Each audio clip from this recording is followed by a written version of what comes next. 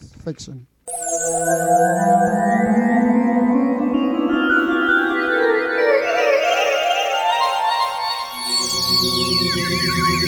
Radio play, an oft-ridiculed frontier. It all started when a remote programming experiment some community radio station on the central coast of California was conducting went a little caca. Their names are Gal, Moses, and Ted. They're lost, aren't we all? One of them owns an astronaut costume, shot through a wormhole for the sake of narrative explanation. Anyway, here they are, bouncing around speculative fiction thematic time and space, rather timidly going where many a man has gone before. These are the voyages of the Incompetents.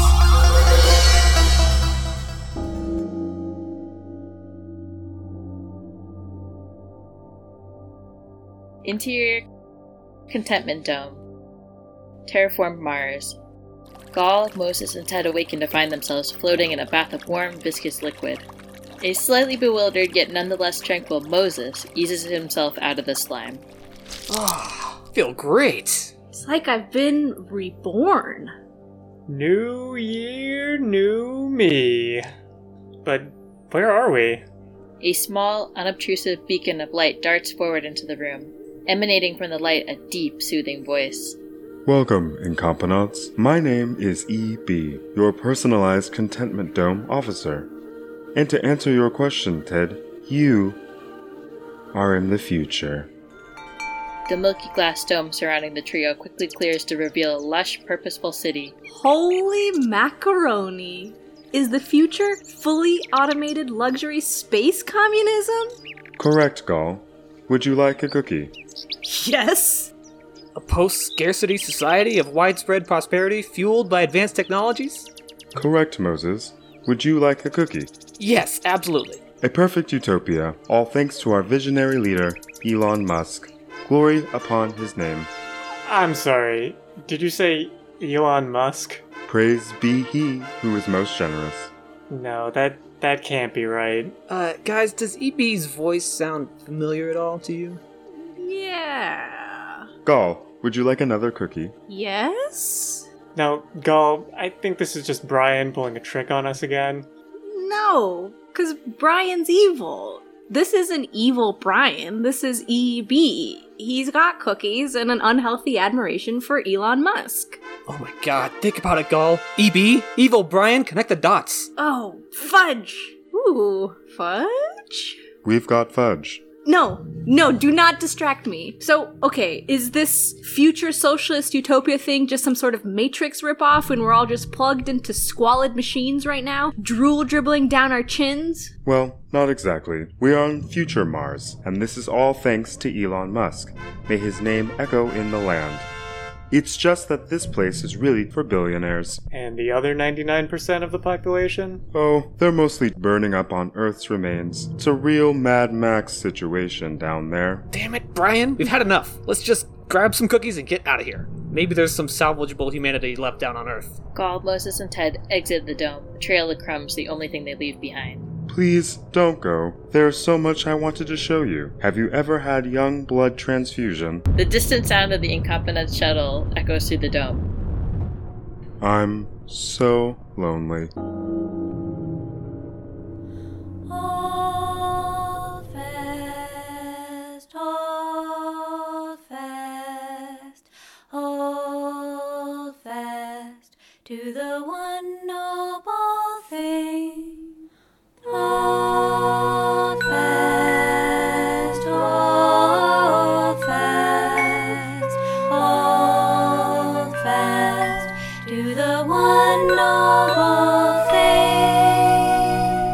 Hello, comrades, and welcome to Last Refuge of the Incompetent. I am Gal. I am Moses. I am neighbor Ted. I'm Nick. Yeah. It's our special guest. It's our special guest. So this is a science fiction, speculative fiction radio show. Every week we have a different theme and we curate books and movies and music all around that theme. And this week our theme is how sci-fi shaped socialism. The reason we are doing that, not just because if you listen to the show regularly, you might have noticed that we're a bunch of lefty scum, them, but also because I read an article by our special guest, Nick Hubble, and Nick is a professor of modern and contemporary English at Brunel University, London. Hubble reviews science fiction books for various outlets, including Strange Horizons, and they are one of the judges for this year's Arthur C. Clarke Award. So welcome, and thank you for being on our show. Well, thanks very much for having me. First paragraph from that article gives you a sense of why we're doing this week's show. From William Morris to Ursula K. Le Guin and Ian M. Banks, science fiction has provided an outlet for socialist thinkers, offering readers a break from capitalist realism and allowing us to imagine a vastly different world. There's obviously a lot of music that kind of could be related to tangentially to this theme. I was thinking, because one of the books we focused on was a socialist utopia from the 1890s, that there might be some songs about utopias in general. One by Donald Fagen called IGY. Ted, you're nodding your head. Are there any that you can think of? So Chumbawamba has an album, English Rebel Songs 1381 to 1914, and they sing World Turned Upside Down, which is very reminiscent of the William Morris book we read. I found a website, maybe you know about this, Ted. It's called Unearthing the Music. It's like a coalition of 5 EU nations that are chronicling music that came out during Soviet regimes. So a lot of like rock music, and there was this one article called Socialism, National Utopia, and Rock Music Inside the Albanian Rock Scene of Yugoslavia from 1970 to 1989. There might be something cool in there. Yeah, if I can find any some Albanian stuff, then good Hoshaist rock music, I will definitely include it. Other stuff, the Ethiopians have a song called Socialism Train. That's pretty clear that it's about socialism. Yeah, that one's going in. It's classic. Maybe some Gang of Four. Griff Russ from the Super Furry Animals did this concept album about the Italian communist publisher who published like Dr. Zhivago in the West. Disappeared mysteriously, probably blew himself up accidentally doing sabotage. There's a song on that called Hoops with Fidel. It's a great song about world communism. Deepest pool of deepest blue shall swim to you. Morning never waits for you, shall wait for you. You're listening to the podcast edit of Last Refuge of the Incompetent. What does that mean? Well, that means that all that lovely music that we curate for the radio that fits the theme perfectly and is eclectic and interesting and wonderful to listen to has to be edited out. And if you don't care, then keep listening. But if you do care, check us out on Mixcloud. The full unedited show can be found there. Don't know how to find that? Just go to lastrefugepod.com, lastrefugepod.com. All the information you need can be found, accessed. Okay. A hunter's horn to call out, to call out, to call out, to figure out why there is no front and no. Before we dig in, what inspired you to write that article? Well, there was it kind of just came out in some ways because of the kind of historical juncture we're in at the moment. I think it's that phrase, which I think is originally Frederick Jameson, it's easier to imagine the end of the world than the end of capitalism, seems to come literally true, during the pandemic in some ways, and well, I suppose also at the same time the kind of threat of climate change, which has kind of intensified. It suddenly seemed that everything's happening at once. We're at this point of crisis, and yet also there's an incredibly, apart from people who are directly affected by fatalities, there seems to be an incredibly blasé attitude as well. It's like everything's kind of going on, and the main official concern is more like, how is business going to keep going? How are we going to keep the economy going? So the kind of literalness of that situation made me think, right, that there are things that I read that speak exactly to this kind of context and have a kind of future that's different, and it's kind of getting to the point where it's now or never. So I thought, right, I'm going to write this. There's ways we can think about the present. We don't have to be stuck in depression.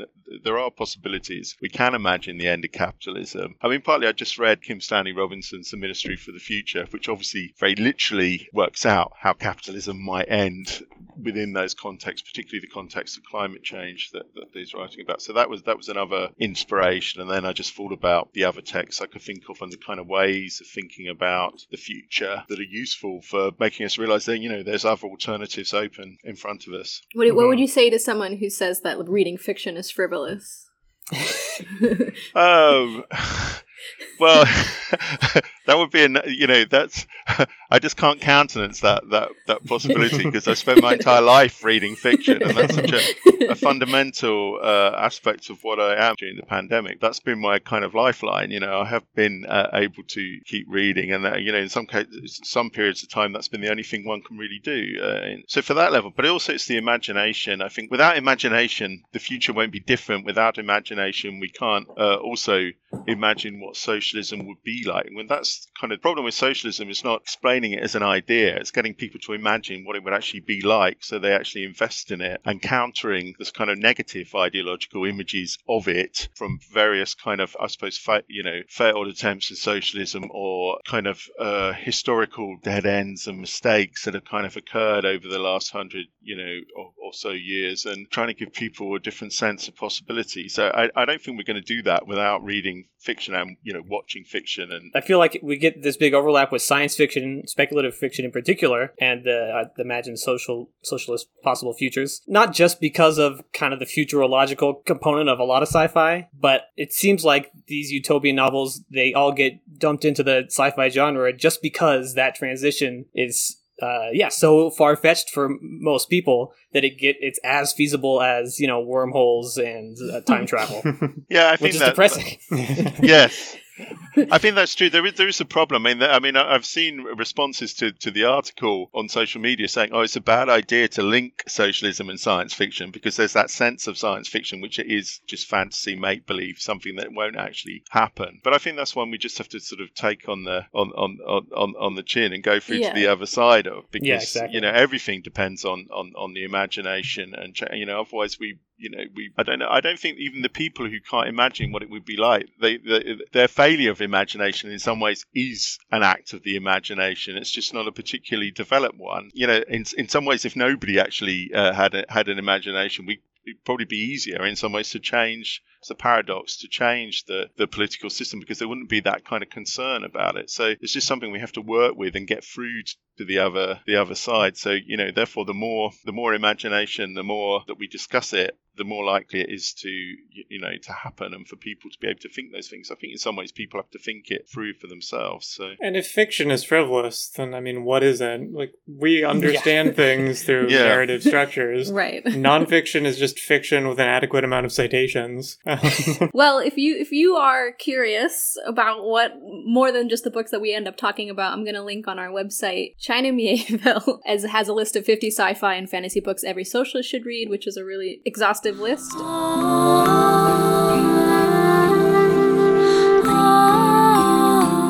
This tradition of left-leaning sci-fi writers goes back to the start of what people start to call sci-fi or speculative fiction. From the progenitors of radical sci-fi in the 19th century, people like H.G. Wells and William Morris, Jack London and Isaac Asimov, and all the way through Stanislaw Lem. Ursula K. Le Guin is famous for talking about how, it's really important to use your ability as a creative person to imagine new worlds and create a better vision for our future. Marge Piercy to Ian M. Banks, and I know you mentioned that you wanted to talk a little bit about Ian M. Banks. It's very big. Well, I think it's big for a whole generation of British science fiction writers, and for me personally, he's the writer that all of his fiction, actually, not just his science fiction. He's the writer who kind of appeared at the moment when I was a young adult, and that I read every single book he wrote throughout his life until he unfortunately passed away a few years ago at a young age, a relatively young age. But I've never been in a position where that's the only writer, I suppose, I've actually read every single work as they've written it throughout the period. So in that sense, it's kind of part of my own personal development. But I think it also applies to a whole generation of science fiction writers in the UK. And I think that the culture in particular, those novels, because they do imagine a kind of post-scarcity utopia, and they do write about it consistently over 9 volumes or 9. I think there's 9 novels and there's one kind of novella and a couple of short stories. But I suppose the one that in some ways I like is the State of the Art, which is the novella where the culture come to Earth circa 1977, and you partly decide it's such a hopeless case that they actually leave without intervening at all. But that actually there's a kind of conversation in that novel exactly about the kind of politics of intervention, which in some ways the entire series is about the politics of when it's appropriate to intervene to try and help societies evolve. But the discussion there is, and the culture mind, the AI of the ship says something like, well, I estimate it would take 10,000 years for the Earth to get to that state where people are actually ready to live in a utopia.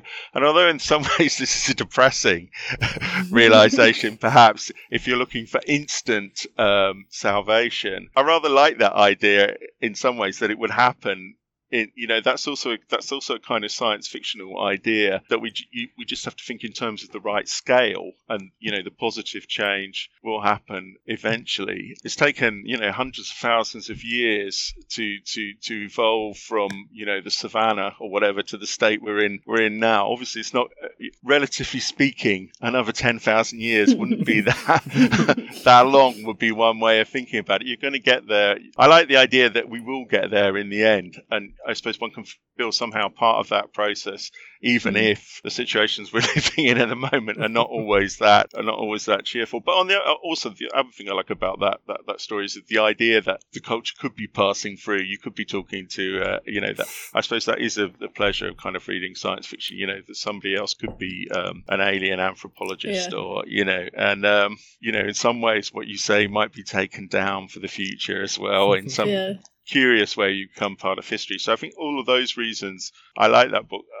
I like that book and that series, and it's a way of imagining the future beyond the present. There's like a cathedral, I think, somewhere in Europe that's playing a piece by a famous composer over like hundreds or thousands of years. So like they'll just play a single note for days or weeks. And then, is this the Long Now project? I think it's probably associated with the Long Now Foundation, where they're planning to just play a single piece of music over many people's lifetimes. So maybe that's a good way to think of like, we got to do socialism by the end of this piece.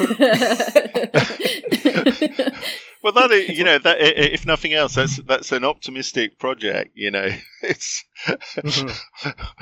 it's not. We don't have to cram it all in as quickly as possible. So, and I think that's that's also an important scale. We have to be able to think on a cosmic scale as well as an individual scale. And the everyday, as always with the imagination, you have to try and think on all of those scales at the same time. Yeah, it's a project that sort of interpolates an intergenerational audience. Like, you're not going to be able to hear the whole piece, but you got to keep doing this thing or it doesn't get played.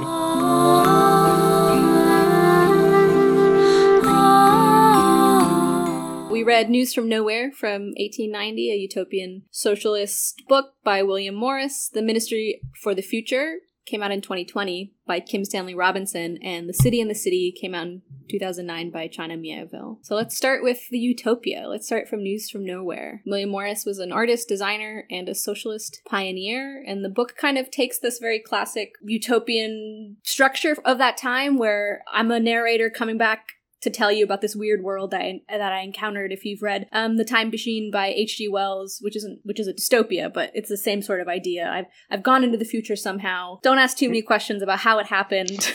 And now I'm back and I'm going to tell you what it was like. I woke up in the future and met a lot of people who love exposition. Yeah, exactly. I've come to tell you all.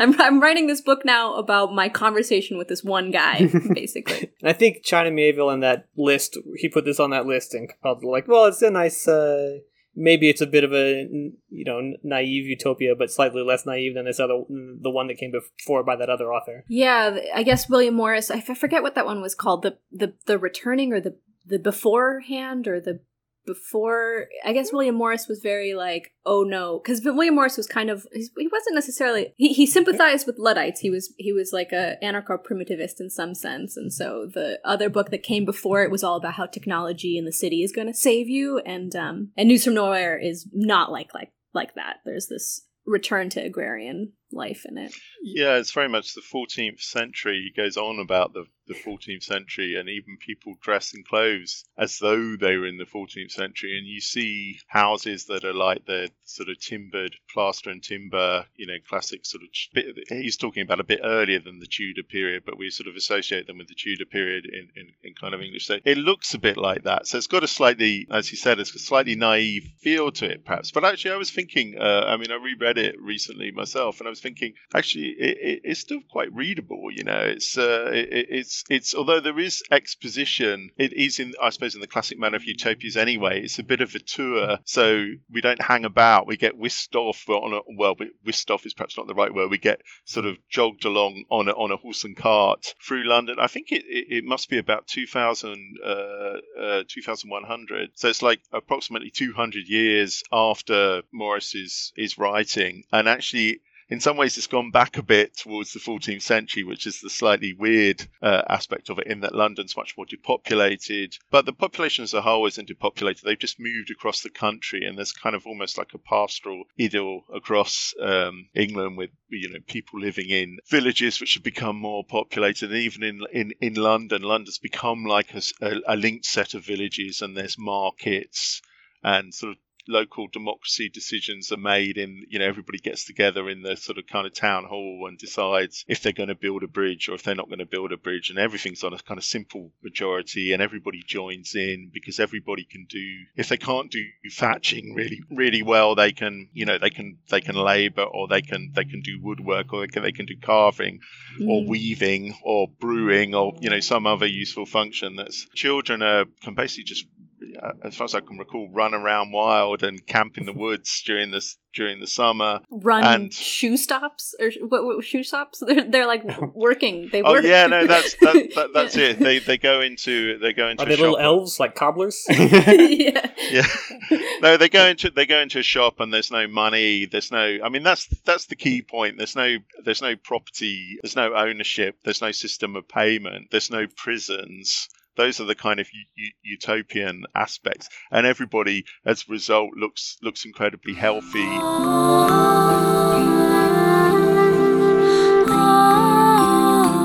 There's a slightly old-fashioned gender politics to it, in which all the women are kind of comely and all happy. But I think that's partly drawing a contrast with his contemporary 1890 London that is writing about, where the incredible kind of poverty in the East End of London, and packed in streets and beggars, and the entire every kind of urban deprivation. So it's a kind of contrast. He's drawing a kind of contrast with that. So, and I think it's quite pleasant in many ways. Obviously, it's not the future we're anticipating now, but it's a kind of act of imagining the future, which I think makes it interesting. I suppose it's also interesting in that there's a long chapter called How the Change Happened, or something, which is that's my favorite chapter. Yeah, I think because it's still what people talk about today. How is the change going to happen? This whole idea of general strikes and mutual aid to all who need it. I mean, that's the hardest part about writing about a utopia, getting there. I mean, Morris didn't really become a socialist until later in his life. He really began from the aesthetic aspect, and he was a big medievalist. And he would write like epic poems. He translated the Icelandic Eddas into English. But when he did become a socialist, he was associated with the more like revolutionary Marxist groups, unlike someone like H.G. Wells, who was more of a Fabian. So that middle chapter, it feels like a fairly like Marxist analysis of how things would happen, and then everything around it is much more still the medievalist arts and crafts William Morris. If there's Marx in that, it's like early humanist fish in the morning, right criticism in the evening, type of Marx. That's quite attractive though, that model, as long as I think we'd want a slightly more imaginative version of it than the Morris is offering, but you can still see how, by having that aesthetic sense of a kind of a full life in a medieval context, supplies most of the most of the book. But as you know, as we were saying, he does actually think then, how do I get there? And in some ways, it's almost like the only way he can think of getting there is by having, a fairly classic, revolution in which the sort of working classes rise up against what's been kind of like, it's quite an interesting description, because he imagines there's a kind of state socialism has kind of arisen, and it all kicks off around about 1950. I think it's 1952, the kind of fighting and the change begins. Imagining effectively half of the 20th century being the century of the welfare state and those kind of reforms, which is actually a very accurate. Well, you guys in the UK have a very different history with regards to socialism than we do here in the United States. Well, yeah, it's very accurate but even there's some sense of that, I think, in New Deal America of the 30s, but certainly of the time he's talking about, there is a socialist. Well, yeah, state is kind of state socialism. There's kind of obviously universal healthcare and a full system of social security payments and support in 1950s Britain of that kind of post-war welfare state. But for Morris, that's not enough. That's kind of like a glorified form of the poor law, he more or less says, and that's why it kind of raises everything raises to a head, and you go from having mass demonstrations in Trafalgar Square to there being, as you said, a general strike. There's a bit of toing and froing, and the entire system sort of breaks down, and they do something else. I mean, we had a general strike in Britain as well in 1926, but it didn't actually work out in the way that Morris predicted. In fact, it lasted 9 days, and then the kind of the union leaders kind of abandoned their workers who were still out and called it off, and the whole thing ended in disaster and set back the cause of the labour movement by about at least 10 years or more. And in some ways, it's kind of quite surprising that 1945 welfare state even happened so closely to the general strike in 1926.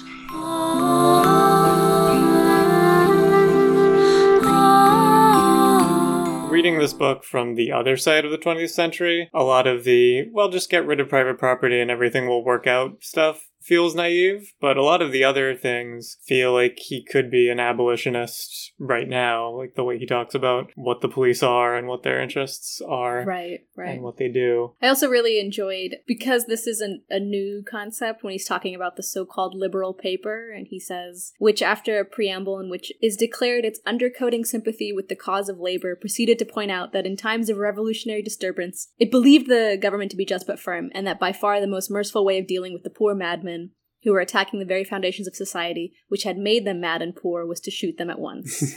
This whole idea of like, yeah, we totally sympathize with you, but also, you do not do that, or else you deserve to die, which is, I think, something that we're contending with now, the liberal mentality. Very, very much. In the liberal newspaper and but even sometimes the newspapers are the same. I mean, there's a particular point where he says, the Daily Telegraph in 1952 was a right-wing newspaper. Well, it's still a right-wing newspaper now. It's always been a right-wing newspaper. And in that sense, the things that haven't changed are quite interesting in terms of Britain as well. But I suppose what I like about that novel is when he there's a kind of way, though, that it's not just a kind of vision of the future. He is actually imagining it from the perspective of the future. So every time the narrator, who's kind of like William Morris himself, and he calls himself William Guest in the story, every time he asks a question that's slightly, he always runs the risk of annoying the people he's talking to. So he starts asking about prisons, or he starts asking about the education system, or he starts asking about divorce courts. People get upset because the very concept is so upsetting to them because they've moved beyond that in terms of their kind of a moral framework, that it's kind of got an estranging effect on us. And, we start to realize, maybe maybe it is possible to have a system that doesn't view these things from the same way we're doing. So I think that's the kind of a key. It's not just a kind of blueprint for the future. It's also, I mean,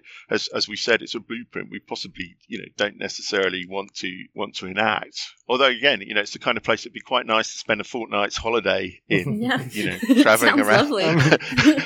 and finding out what's going on. But I think it's also that idea that that it's different, that therefore then there's different morals and people are thinking differently and have got a different sense of justice and even things they're angry about. And that is what helps us to imagine that things could be different. That book, Herland, has kind of the same template. Definitely. The biggest laughs in that book. I mean, it's not. It's supposed to be exactly like News from Nowhere, right? A report from this utopia, but they're just where the men come in and see this beautiful place and try to say, where are all the cows? How come all these women are standing up for themselves? That's the funny clash. The way the children sort of just wander around the countryside doing whatever they want also reminded me of The Female Man. It's kind of a cliche to point out the etymology of utopia, that it literally means no place. Yeah. But kind of what's nice about, one of the things that's nice about News from Nowhere, which also has that etymology in the title, is that it is so based in place. Like, William Morris is writing about parts of England that he lived in and knew. Yeah. And it's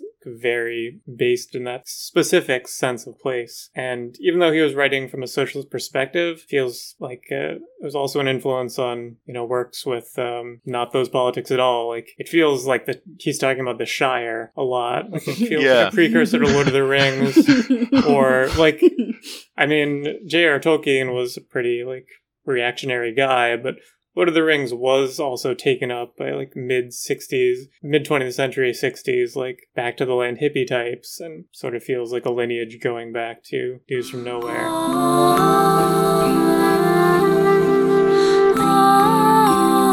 There's such a focus on how virile and embodied everyone is. At some point, halfway or 2/3 into the book, I started imagining everyone's clothing and buildings being the people in Midsommar. It's they just turned into the Midsommar cult in my mind's eye. It's got that same in Herland. The women are virile and thick. I mean, it's a very 19th century idea, the physical culture movement that was big in Germany at the time and eventually fed into fascism. But that doesn't make this a proto-fascist work. There were ideas that were big in circulation and changed into various things. But, I mean, if you think about how awful cities were in Europe for, up until that time, it's easy to imagine how this back to the land, out of the cities thing was very attractive. Yeah. I was imagining him, the author or the narrator, waking up now, because it's not that far away, the time that he's envisioning, and how sad he would be. He would be just so sad that it's the same conversation being had in the quote-unquote socialist halls. It's kind of funny how he goes on. First of all, William Morris hates iron bridges more than anything in the world. Keeps bringing them up. But he's also, there's long passages about how the architecture and the consumer goods of the bourgeois class of the time were terrible, just ugly, and led to ugly lives. Yet the kind of design that the designs and products he made himself during his own life were very popular among the bourgeoisie and the English middle classes. So his own life kind of counteracted that part of his argument. Hey, Billy's got to pay the bills somehow. Well, I suppose the Morris idea about sort of a useful work versus useless toil, and the useful work has always got a creative element into it. Even if you're actually just digging a road, it's kind of productive and creative because something's going to happen. But anything else has a level of kind of artistic creation kind of put into it. I mean, that also influences, it's not a science fiction novel, but a socialist novel, Robert Tressel's The Ragged Trouser Philanthropists, where this group of kind of house painters and decorators in Hastings, and they're the main character who kind of gets to illustrate the difference between the rest of the workers are being forced to do everything as quickly as possible, slap on only one coat of paint as quickly as possible, and it's a kind of metaphor for the shoddiness of capitalism that comes straight out of Morris. But the protagonist is actually has got some sort of design skills, so he's designing a really nice parlor for the bourgeois inhabitants who don't really appreciate it anyway, but they get something that could be one of those Morris style designs kind of in. So those ideas of Morris were very central to the labour movement in Britain, at least up until the First World War and kind of beyond. And I think it's then that we sort of move beyond slightly that pastoral idea of being healthy outside the cities. You know, what's a very heteronormative kind of feel to news from nowhere. It's got slightly dodgy reproductive politics because there's a really hilarious love story at the end. You're like, yeah, what? Where did this come from? And why? Morris does an interesting little. He does like a 2-step maneuver where he. Like, first he says, well, of course, like, housework and all that stuff is labor, just like all other labor.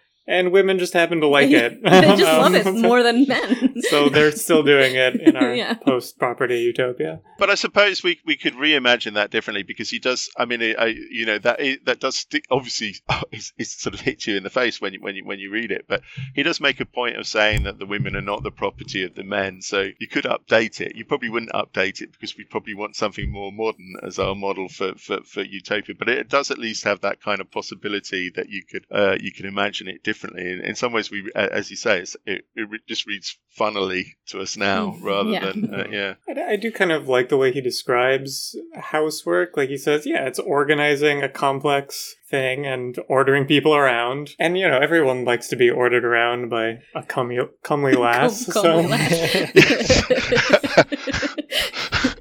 The little pleasures of life. I wanted to mention this one quote that I think sums up his philosophy of why this happened. He writes, "The end, it was seen clearly, must be either absolute slavery for all but the privileged, or a system of life founded in equality and communism." You got 2 choices, basically. Yeah, well, that's difficult to argue with, isn't it?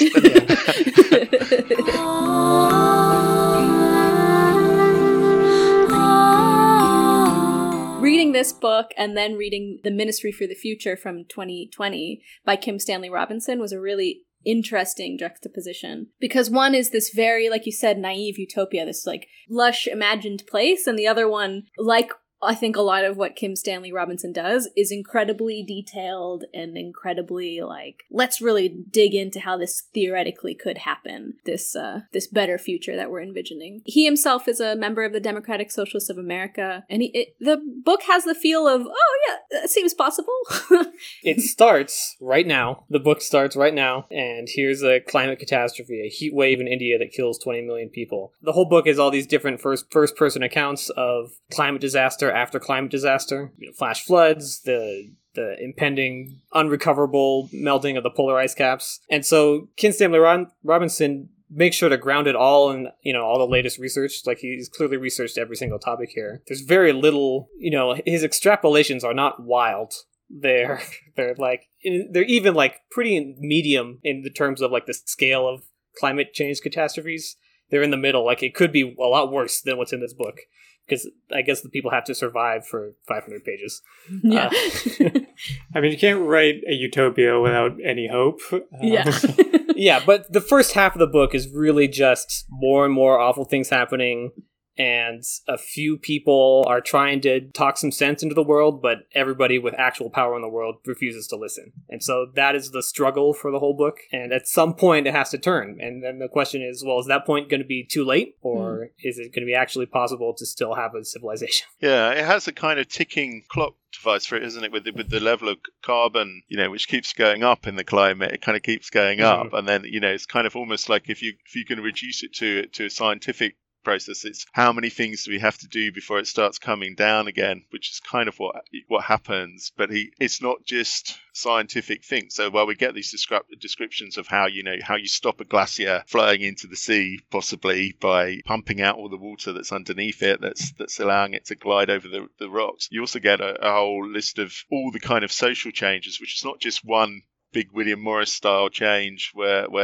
you have a revolution. It's all sorts of different kind of changes going on everywhere, from, I suppose, refugees escaping or getting involved in sometimes it's not even entirely clear what people are doing, but they're doing something that's kind of solid, increasing solidarity and resistance. And it's about changing the ways that carbon's priced into stuff on a very high level. And then there's also people, blowing up airliners and things like that. So effectively, forms of terrorism happening as well. Plus this central body, the Ministry for the Future, which is actually like a UN grouping based in Switzerland who've got this kind of brief for somehow, which seems to be about 8 people working in a building, mainly from their meetings, but are kind of encouraging all these kind of projects that are happening around the world that might make that possible. And it's actually a much more, it doesn't seem to have the big dramatic element to it, but actually I felt it worked very well because we're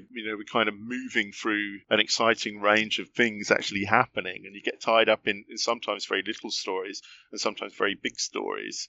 Plus there's all sorts of other weird bits like description firsthand of how a carbon molecule gets captured, historically. Oh yeah, there's all these little vignettes from the perspective of the carbon molecule, or from the perspective am I? I am a carbon molecule. From the perspective of a photon that has escaped the sun and is now hitting the Earth. Yeah. Or even from the perspective of RSA encryption, which is the basis of cryptocurrency.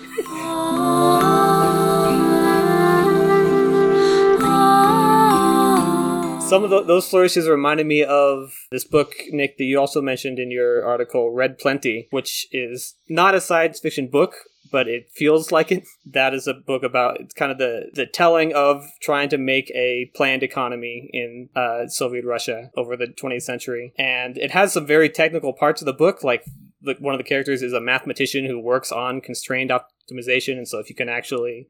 So, I'm a science guy, I'm a nerd, so I really enjoyed that part. I mean, I enjoyed the whole book.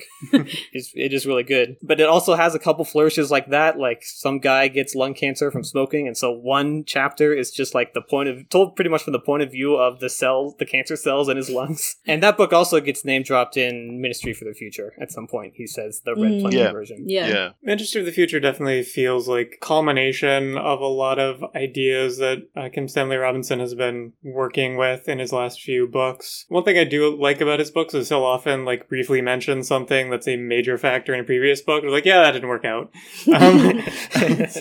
Like colonizing Mars.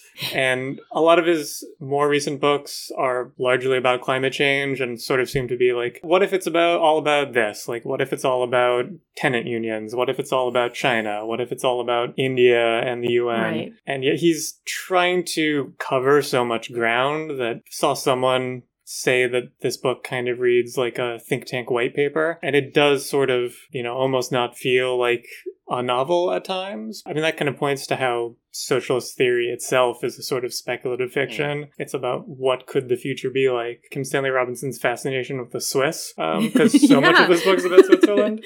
The Swiss show up in the Mars trilogy as particularly suited to Mars, and they have all these weird little projects, but he goes even harder in the Swiss in this one. He really it's a long chapter where he says, wow, these native Swiss are so good at hiking up glaciers. Yeah. Yeah. They make Switzerland seem very exciting, though, because even some of the more the bits that are kind of action scene, I think the most extended action scene is in Switzerland, where the main protagonist, Mary, who's the head of the Ministry for the Future, she's under threat of being assassinated. So these sort of Swiss security types take her up. Basically, you end up having to climb, don't they, over some sort of glacier part of the mountain. And so you do still get an extended kind of exciting action sequence, but in incredible landscape, which I suppose is only possible in Switzerland. But coming back to that idea of it being like a kind of a think tank paper. I mean, we even get told, the readers get asked to figure things out for themselves at various. I'm told to go off and research. I think it's cognitive bias or something. We get told you can research this on the net. Off you go and kind of look it up and come back. And we get told, that, to solve the kind of economic situation, there's various possibilities, now go and think about it. What are you going to do? I love that address actually in it. In some ways, it'd be great if all think tank kind of offerings were like that. But I think in some ways that's possibly what he's trying to say. He's trying to say, we are the think tank, the science fiction writers of the world, or the socialist science fiction writers of the world, so don't worry yourself about those kind of obscure sort of think tanks that are funded by dark capitalist money, but this is a crowdsourced think tank paper that you've just bought and you can interact. So there's something actually utopian and Socialist about us reading the novel itself and discussing it.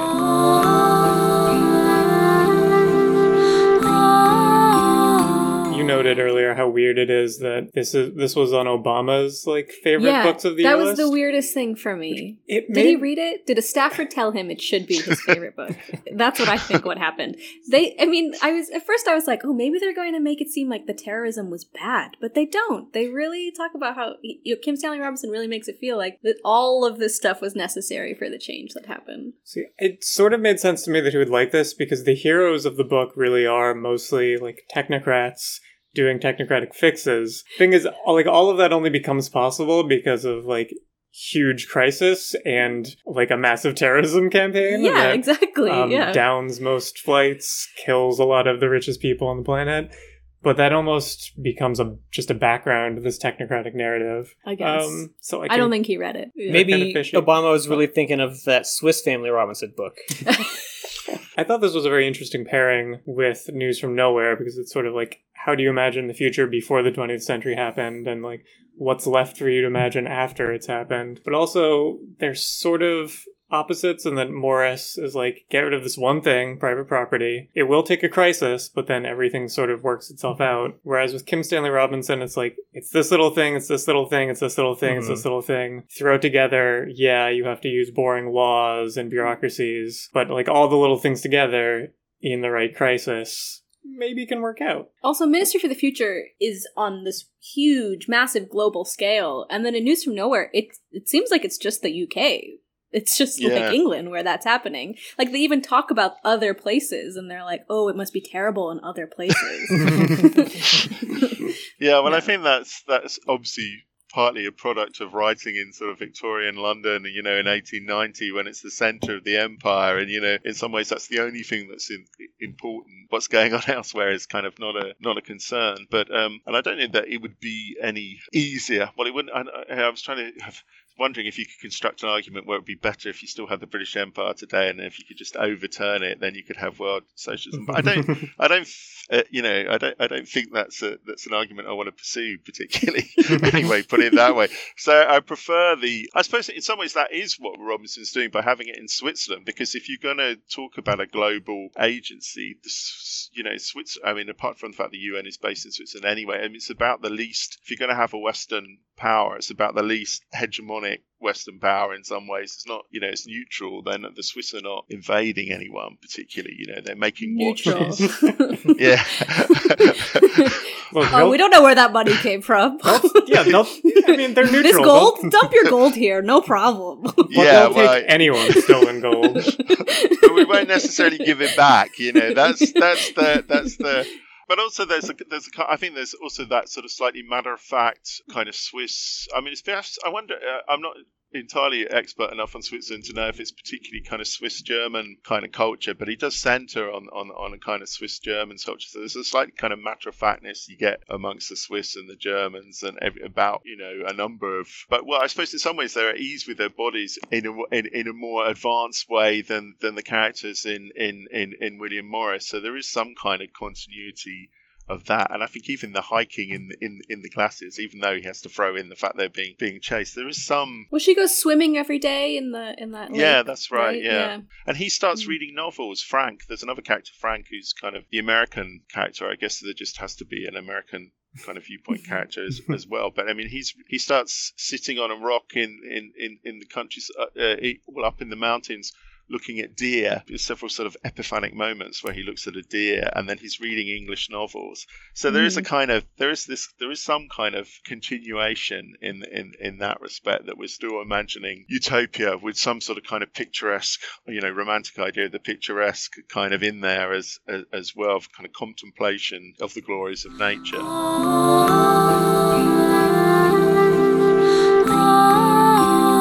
A lot of people have criticized utopianism for being like against human nature or whatever, but I think the bigger problem is like there's no such place as nowhere. Anything that could happen will have to happen in relationship to other places, and I think these novels escape from the nowhere problem in different ways. News from Nowhere, by being so rooted in place, and Ministry of the Future by trying to be about the entire world system, which does kind of end up meaning you don't get that much of you don't get like the texture of future life really from it. You get the texture of what Zurich is like, which, and maybe that's the future. You do get one thing he also brings back from one of his more recent novels is doing like wild animal tours from airships. One thing I came away from this book with is a burning desire to take a transatlantic Zeppelin journey. Yeah, that sounds so amazing. cool. Or sailing as well. I mean, there's the bit where Mary travels to certainly to the States. I can't remember. I think she ends up coming across to the West Coast, but she does the sea voyage by a clipper, and it's a sort of it's as quick as it would be if you did it on a cruise liner, more as they were at the end of the kind of 19th century when they were at their most developed stage. So that idea is there's certain romanticism in that passage as well, the kind of travel, and as you say, looking at wild animals from Zeppelins, or looking at whales from the clipper. So I suppose that's the kind of utopian aspect of it. In some ways, what I quite like is that the book is not set in the future. I mean, I suppose by the end of it's got 30 or 40 years hence, but it is kind of connecting with the here and now. As we said at the beginning, it starts off with things being really bad, and it's just it's almost like the one route. If we follow this one route, you can possibly reduce the carbon levels and then you could you could go on sailing ships or airships and look at herds of the very strange scene in America, where they're walking herds of animals through kind of tracks of the Midwest, basically. So, and hoping not to get shot. So it's There's a funny moment where I guess he's trying to make it so that the main character, Mary Murphy, doesn't know everything in the world. She's not a genius, but there's some stuff where I'm like, really? She doesn't know what a nature corridor is? Like, she doesn't know how they work, but, Well, there's a lot of, I mean, people have commented on the dialogue. There's a certain amount of dialogue which is exposition dialogue. I suppose I suppose we've identified that also now as a kind of common several chapters feature. are just minutes from the meeting. Or these conversations, which I read it actually in an interview with Robinson in Locus. He was saying that some of the dialogue is based on the dialogue in the wartime BBC between George Orwell and William Empson.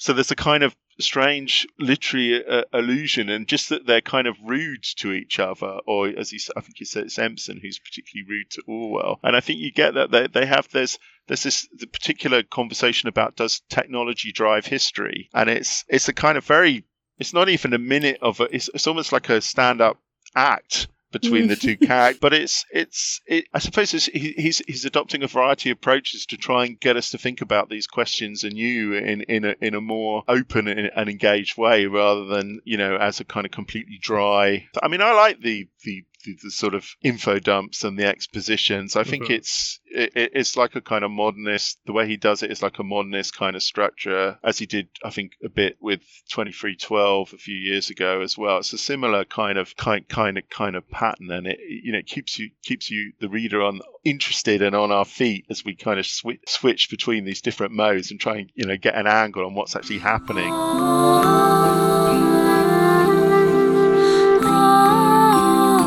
Robinson's characters have always been representatives of certain ways of thinking or scientific disciplines first, and then people second.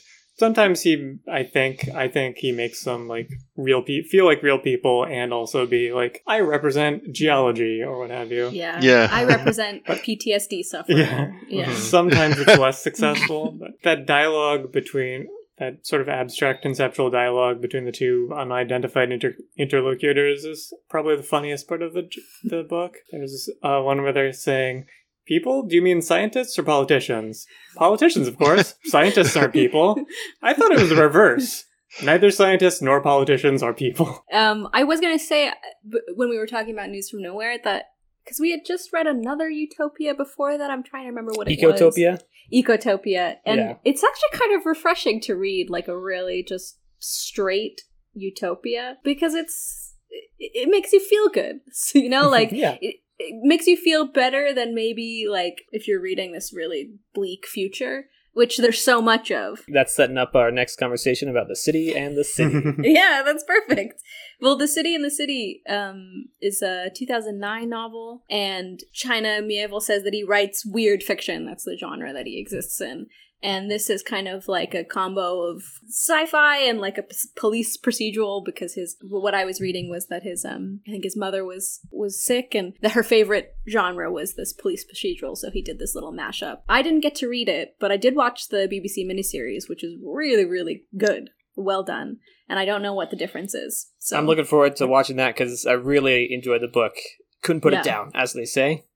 Tell us, Moses, what was it about? And yeah, it's a noir detective book set in an Eastern European city that, through some unexplained or even true uninvestigated space-time anomaly, as they would say in Star Trek, but they don't say in this book, is two cities occupying the same physical space. So one of the cities is called Ulcoma, and the other is called Bezel. If you're walking around Bezel, you can kind of see Ulcoma shadily, and cross-hatching is what it's called, is that you can kind of see into the city, which has the same topography, same structure, but at some point space is just doubled. And there are areas in the city that are totally one city or totally the other city, or cross-hatched in between. And the detective part of this is that there's an archaeological student who turns up murdered.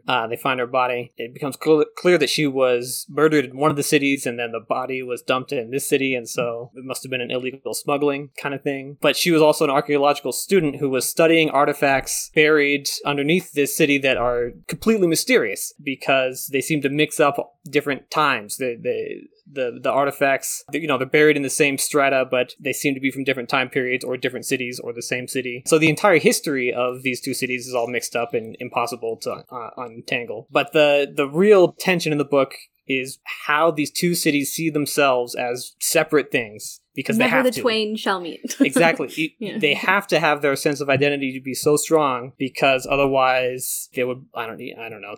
Psychologically, you would just go insane if they blurred the cities together. There is a building in the middle of the city, in the middle of both cities, where you can legally pass from one city to the other. But it is completely taboo and illegal, or beyond illegal. Like, it's against the fabric of your reality if you try to pass from one city to the other in one of these crosshatch zones where the cities overlap, because it would just be utter chaos if you could pass at any point between the two cities. It would destroy the integrity of that city's identity. So there's like a third force, so it's called breaching, and it's so taboo. So there's a third police force or enforcement that makes sure that nobody breaches accidentally, because you're not even supposed to notice the other city. Even if you're walking past an area and you look through it, if you see them, you have to unsee them. So that's a really great psychological part of the book, of you have to live in this city, you have to, that there's another city there, and when you're driving around, it's possible to hit cars from this other city. You have to make sure that you are not noticing them, but you're noticing them enough so that you don't accidentally hit them.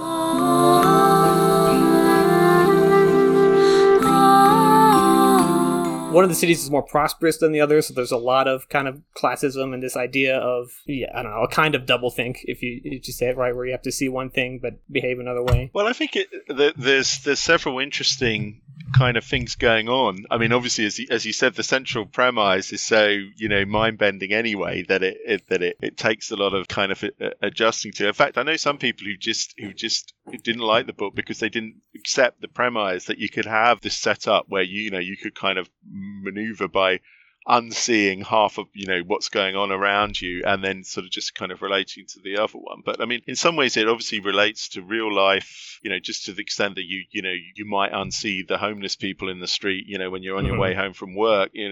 There's that level to it, but there's also the level of these divided. I mean, although it's not physically divided in the way that Berlin was, there's a kind of sense more somewhere like Istanbul where it's got a kind of both a Christian and a Muslim kind of culture embedded in it, and there's that kind of historical difference, and there's at least 2 or 3 different names of that city in historical existence, but it's all kind of merged together. And I suppose there is between the two countries, there is this difference that one is more modern and the other one is more traditional. So that there's and the more modern one is perhaps more, well, it reads more, I think it's experienced more like a kind of secular version of Turkey rather than perhaps something that's kind of communist. But you could imagine it as being kind of, so there's all of those splits come to mind when you're reading it. So you're trying to negotiate all of those. So I suppose I see it as a novel about kind of perception and consciousness in some ways, and it's the character has to learn how to see. Well, that's the complicated bit. It's complicated to describe because you expressed it very well in that you've got to be able to drive without seeing the other cars in the other city, but without actually kind of crashing into them. And it's almost like the detective has to get to a kind of third position somewhere beyond that, where he can kind of see everything, but he still has to be able to see it as though he was a citizen of either of the two cities. So he's kind of simultaneously holding, three perspectives or something like that. So that would be, I suppose I see that as something like I don't think it's meant as a literal metaphor of how you develop something like full consciousness, but it's that kind of idea, the kind of imagine kind of how you have to think in three dimensions to really gain a kind of, I don't know, emancipated kind of view. I mean, it depends how we read the end of the novel to some extent. How successfully we see that happening. I see it. Yes, it's about that kind of perception, consciousness it's a kind of consciousness growing. You have to learn as you read it. So I suppose that's what's similar, I think, with some of the other utopian novels we've discussed. There's a kind of learning process for the reader as well, because we're trying to layer this up, this understanding of in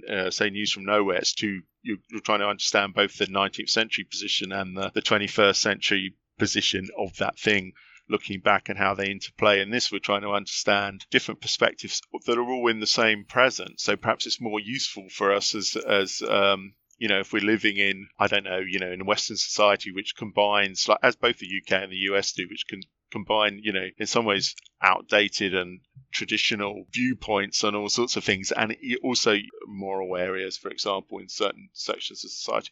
At the same time, the most advanced modernity that you can kind of encounter, and sometimes that's just, it's just weird. I don't think we think about the weirdness of the societies that we actually live in enough, that there's all this stuff kind of going on. I mean, in some ways in London, it's like you could see the medieval landscape, you could see the 19th century landscape, you could see the 21st century city at the same time, and try and think about all the kind of value systems that have been in that area. So I suppose in some ways these kind of things are in any city with enough history to have that. Yeah.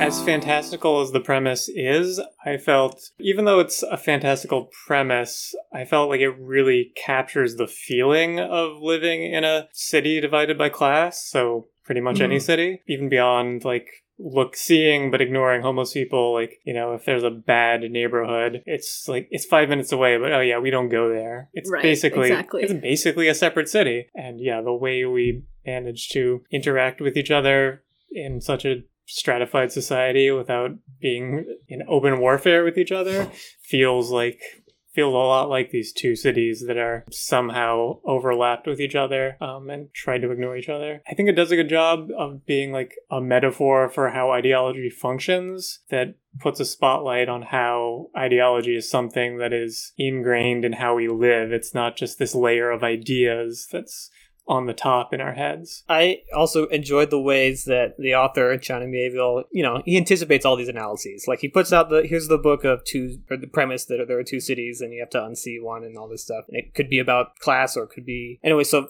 one example is, he sees a homeless person lying in the street and people in both cities are ignoring the homeless person. Because it could be a homeless person in either city. But still, even if it were in their own city, they would also ignore him. And then later in the book, we hear the detective talk about a conference he went to, a global conference on divided cities, where they talk about these cities, Ulcoma and Bessel, but then also West and East Berlin and all these others.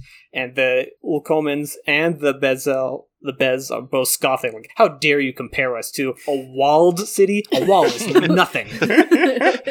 You have no idea what kind of psychological training we have to grow up with in order to unsee just across the street every single day. I build more walls than that in my mind every day. Yeah. Exactly. For too long, and when the floor One last time, if you just listened to this entire show and thought to yourself, hang on a second, weren't they supposed to play music? Well, now, you're listening to the podcast edit of this show. If you want to listen to the music, go to lastrefugepod.com. You can find a playlist of all the music that we play and links to the Mixcloud and all that good stuff. And enjoy.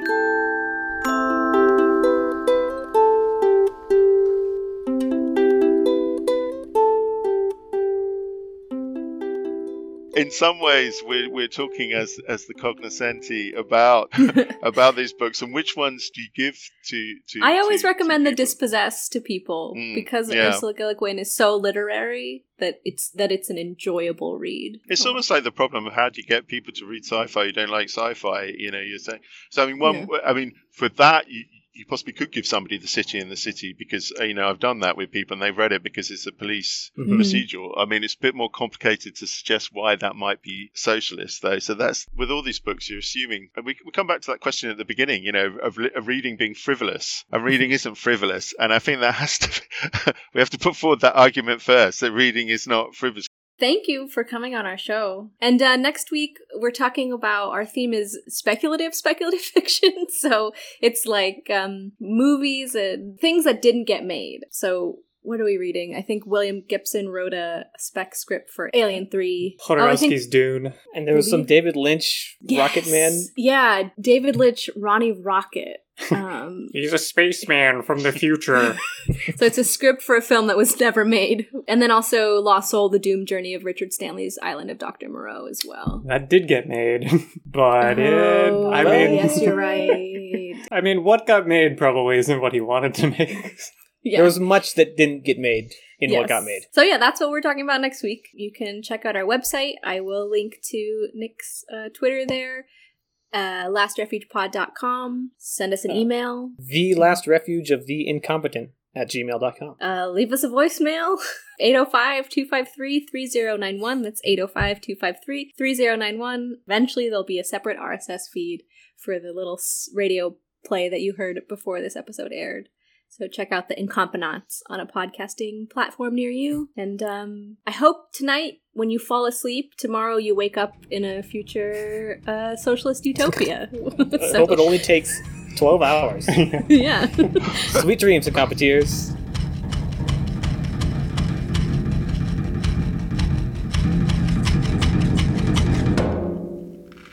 Science fiction.